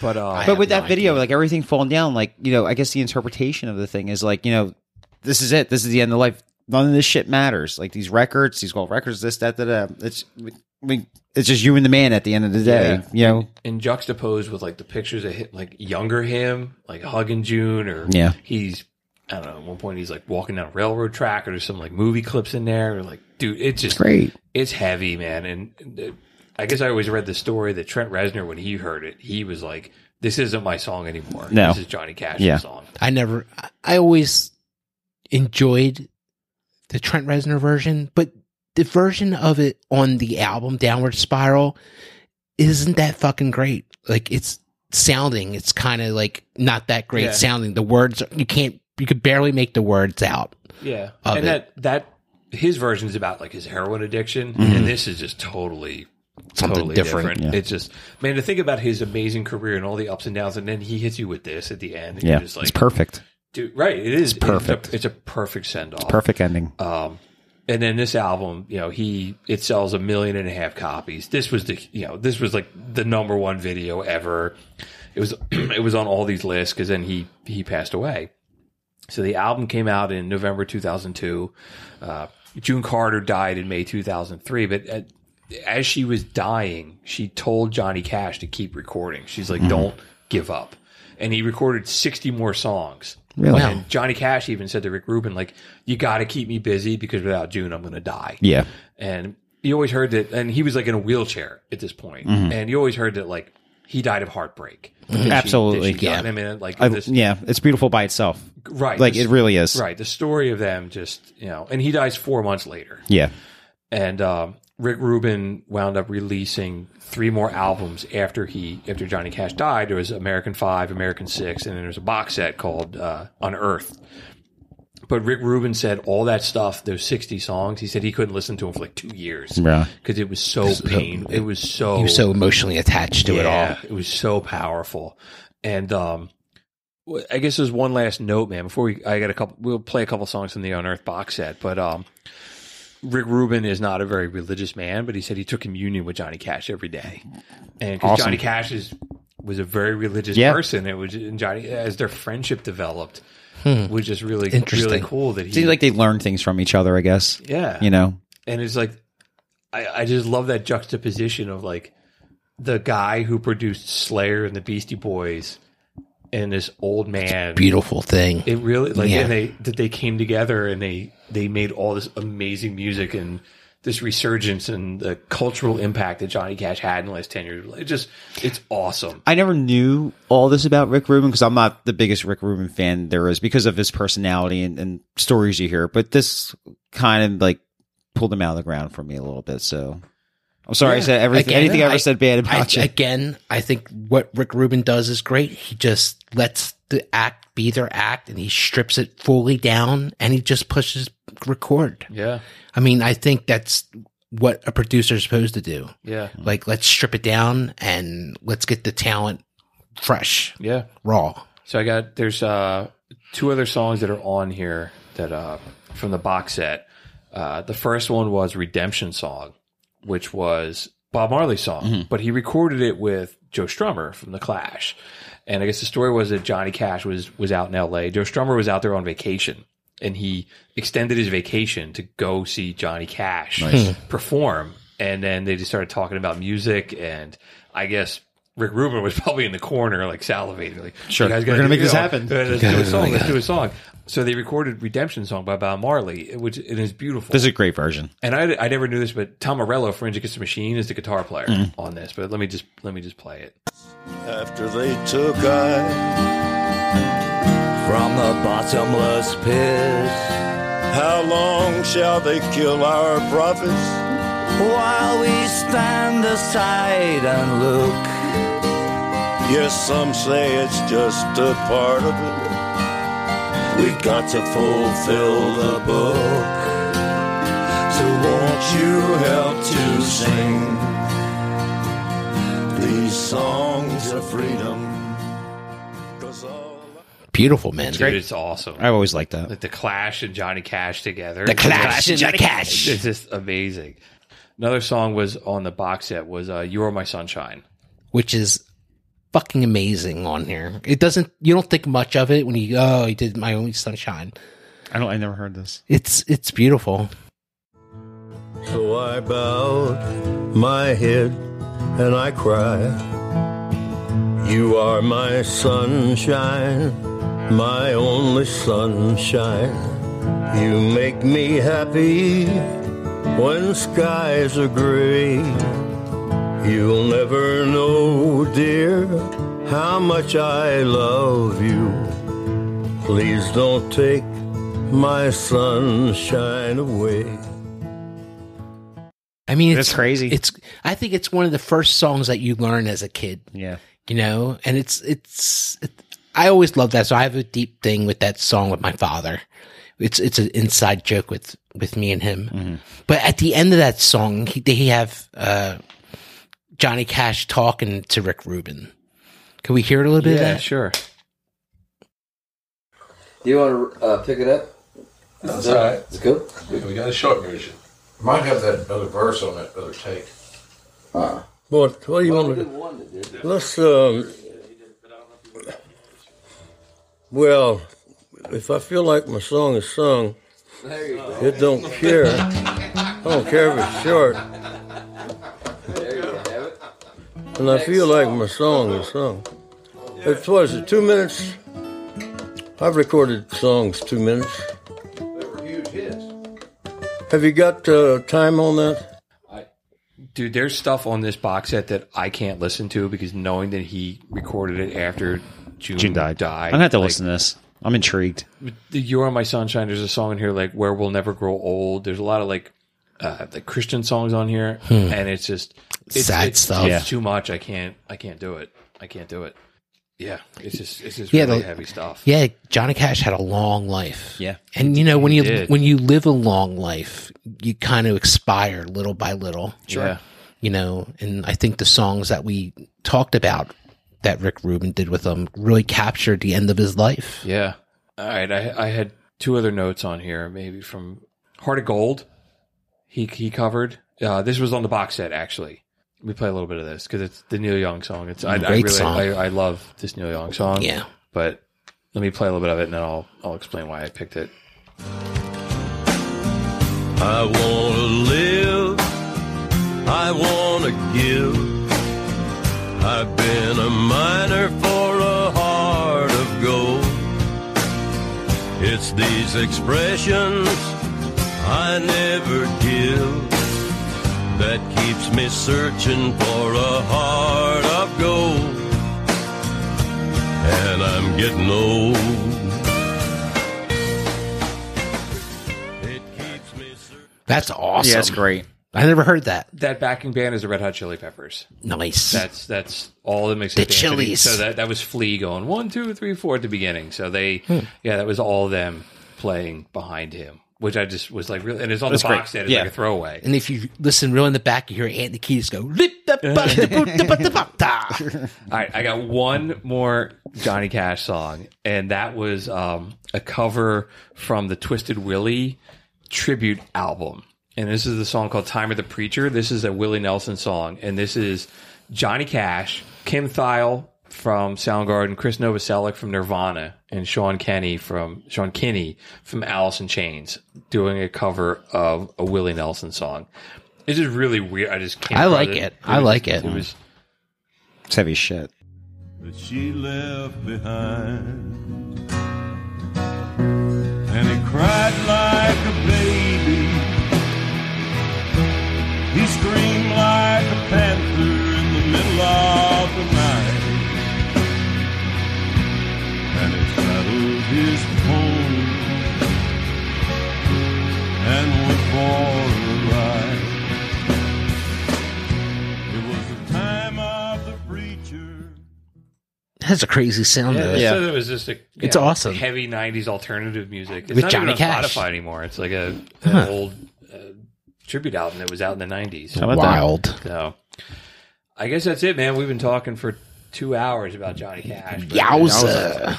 It was a lot, but awesome. Yeah, it was music, good. man. It was good All feeling. that- This was a great time. Yeah. So I got some second thoughts. So I have some second thoughts before we get into the feedback. So I wanted to circle back and talk about the ring that Bob Marley is wearing on that cover of Legend. So Doug, you brought this up, and I didn't know much about it. So I went back and did some research because I could tell you were saying it was really important. So I went back down the rabbit hole.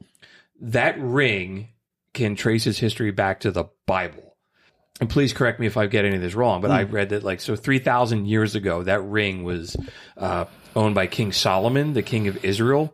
And according to the Old Testament, there was this woman, Queen Sheba, who ruled over parts of Africa, and she goes to Israel and she brings King Solomon all these gifts. She's like, "You're really smart. I want to learn from you." And when she goes home, she's pregnant. Yeah.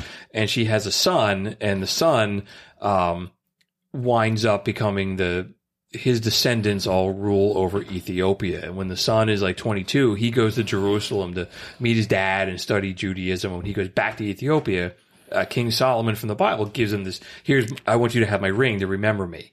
And the ring gets passed down generation from generation. And then till the emperor of Ethiopia, the guy that we talked about that was supposed to be like the head of Rastafarianism. And then I guess when he is overthrown, his son gave the ring to Bob Marley. And I guess what was really interesting was when Bob Marley was living in Delaware, he had a dream one night that some guy in a military uniform came up to him and said, all I have to give you is a gold ring with this small diamond in it. So he had this vision, prophecy that right. And the ring is like, Doug, you said you thought it disappeared. I thought it disappeared after he died, and you heard it. I read it was buried with him. I can't, like, hey, anything's possible. Like, you know, but, yeah, I think Bob Marley was definitely in tune. He was definitely in tune with the universe and had ideas of what was going on. Really cool. What was going to happen in his future. That the ring had like a 3,000-year history. It's pretty That's why I don't think it's buried with him. But what do I know? I don't know It could be buried. Somebody, see, something that valuable to be in the grave of Bob Marley. Bob Marley's grave's in the ghetto. Maybe it's in one of those crates like in the end of Raiders of the Lost Ark, right? The government, when they put the Ark. Like maybe. Who knows? Yeah. I don't see such a priceless thing being in a coffin in the middle of the ghetto somewhere. I could have swore I heard that story years ago that the ring disappeared. Like it went back to it went home, basically. You know. Really interesting. Yeah. Nick from Chicago wrote us in. He's wrote us a couple times. Said, "Hey fellas, I got the stickers. Thank you. Real quick, I listened to your Guitar Picks episode. I was surprised you didn't talk about Dimebag Darrell from Pantera. Have a good week. Yeah, we missed. Yeah, we did. We dropped the ball. We're the shitbags of the week. Yeah, we are the shitbags of the week. Yeah, hang on. I have the shitbag of the week. Dun dun dun. So, and then lastly, Patrick Sweeney commented on Facebook about our Patty. We posted the Joan Osborne covering What Becomes of the Brokenhearted. He said, before I saw this film, I really hadn't heard much from Joan Osborne. What If God Was One of Us really didn't do much for me. I hear you, Patty. I've always loved the Jimmy Ruffin original, but when I heard Joan's take on it, I was totally mind blown and flattered. Awesome. Yes. Totally agree, man. Patty's a good man. The Reverend Patty McGee. Pat is one of the smartest men I ever met in my life. Oh, he's a librarian. Yeah. No, he's not a librarian. You call him a librarian, he gets mad. He works, and he's not, because he didn't go to school to be a librarian. Oh. Mm-hmm. Okay. Librarian makes a lot more money. Yeah, yeah, that's what he said too. All right, I got some music news. So October 30th was an important day for music history. There's two things that happened. The first was the Rock and Roll Hall of Fame induction. Nice. The Rock and Roll Hall of Fame induction was held their 2021 ceremony. Tina Turner, Carole King, the Go-Go's, Jay-Z, Foo Fighters, and Todd Rundgren were all inducted as artists. But then there were the early influencers, which was Gil Scott-Heron, Kraftwerk, and Charlie Patton. Nice. Charlie Patton. Very man, from the awesome. Blues, right? Yeah. Fucking right. And Gary Clark Jr. inducted him. Very cool. Very cool. There you go. Really, really cool. LL Cool J, Billy Preston, and Randy Rhoads got the Musical Excellence Award, and then music executive Clarence Avant got the Ahmet Eragon Award. We talked about in episode 12 about the artists who were nominated in the class of 2021, and we talked about Charlie Patton a lot in the first episode. It was really cool to hear him getting the induction. I'm waiting for the ceremony will be on HBO in a couple weeks. So I'm really looking forward. And to Gary it. Clark Jr. put him in. Yeah, man, we're right in there. Everything we have to talk is they're doing. I think Gary Clark Jr. did a tribute, like a performance tribute. Yeah, nice. I was looking on YouTube and all I found was like really crappy. Like yeah, cell phone you'll eventually videos. see it. I'll wait for it to come on HBO. Also on October 30th, the Grand Ole Opry. So Nashville's Grand Ole Opry celebrated its 5,000th consecutive Saturday show. So they have broadcasted a show every Saturday since 1925 without interruption. So that goes with the war, 9/11, everything. It's the longest running radio broadcast in U.S. history, and pretty much every major country music star in the last centuries appeared on it. You know, Patsy Cline, Hank Williams, Garth Brooks, Willie Nelson, and of course Johnny Cash. And then I got two other music news. Kiss that show goodbye. Kiss canceled their upcoming residency at Planet Hollywood in Las Vegas.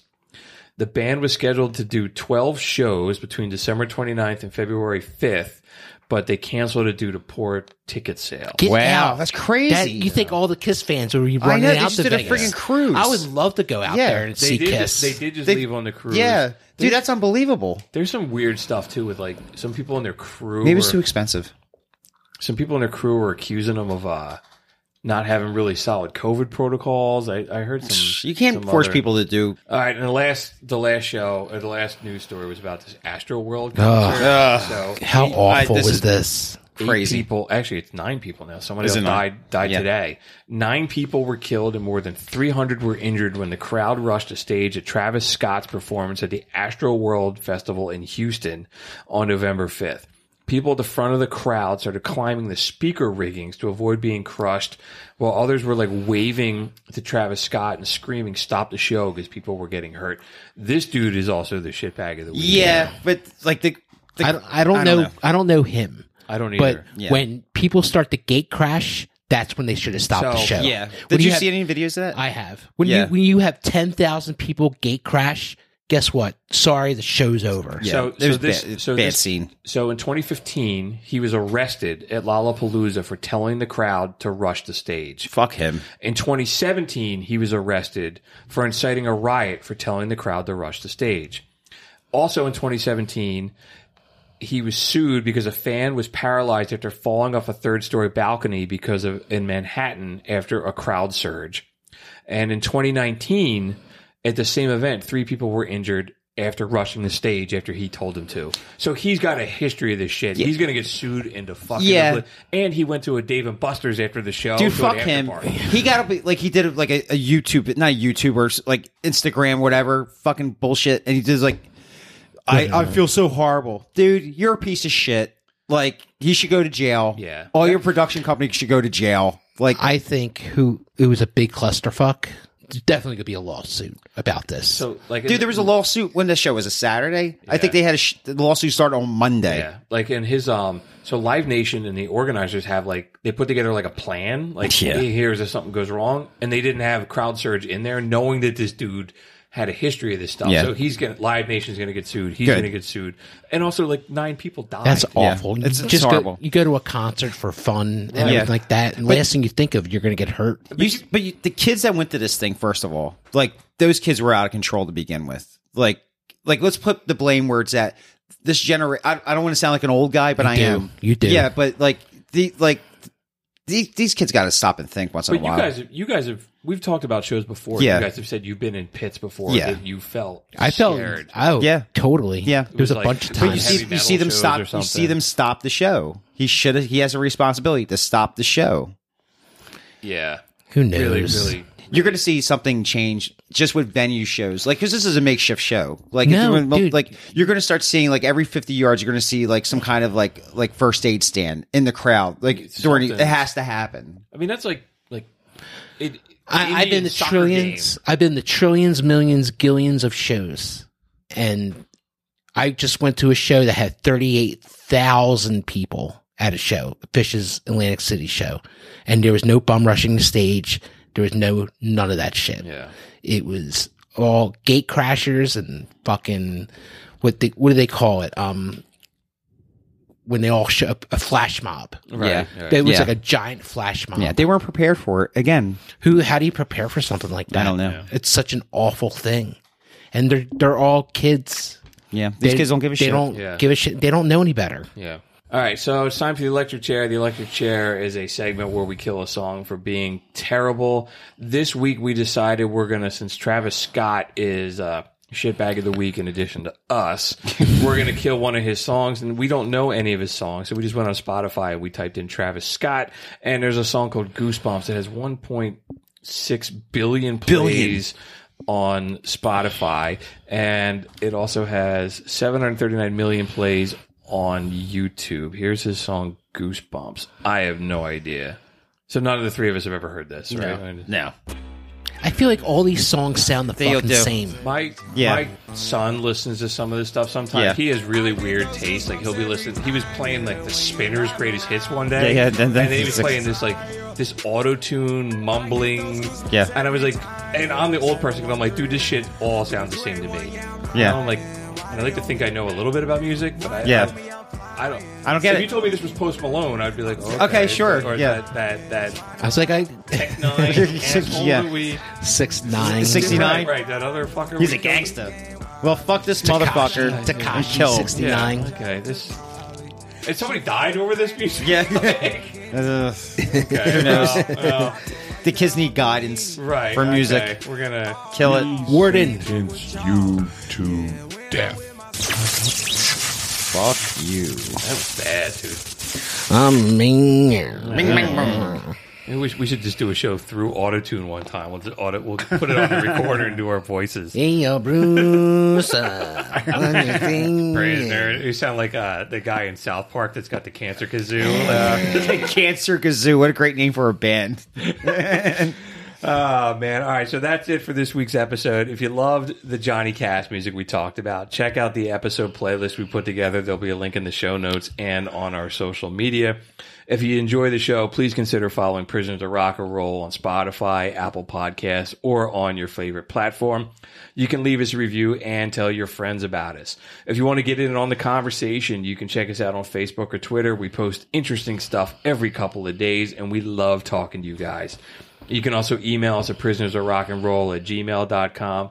And if you really, really like us and you're in town, stop by McCusker's Tavern at 17th and Shunk Streets in Philadelphia. I stopped in for a beer before the show, and it was really nice to see some new stuff on the beer list. Also, if you're interested in drinking some tea, you can go check out ts2tea.com and put in promo code PRISONER15. You'll save 15% on your order. Doug, didn't you say if you go into McCusker's Tavern and you say Shamalama Ding Dong, you get a quarter off a draft beer. there you go, there's a promo code. Don't say Shamalama Ding Dong. Never say we didn't give you anything. So that's it, man. We'll be back in 2 weeks. That'll be after Thanksgiving. We'll be in the holiday season, so we'll I think of can't something wait. festive to talk about. And we're going to be appearing on another Pantheon podcast on a Christmas episode soon. So check us out. We'll be plugging that once we get it done, and that's up and running. We'll be back in 2 weeks. All right, check you later. Keep on rocking. Peace out. I'm just a prisoner.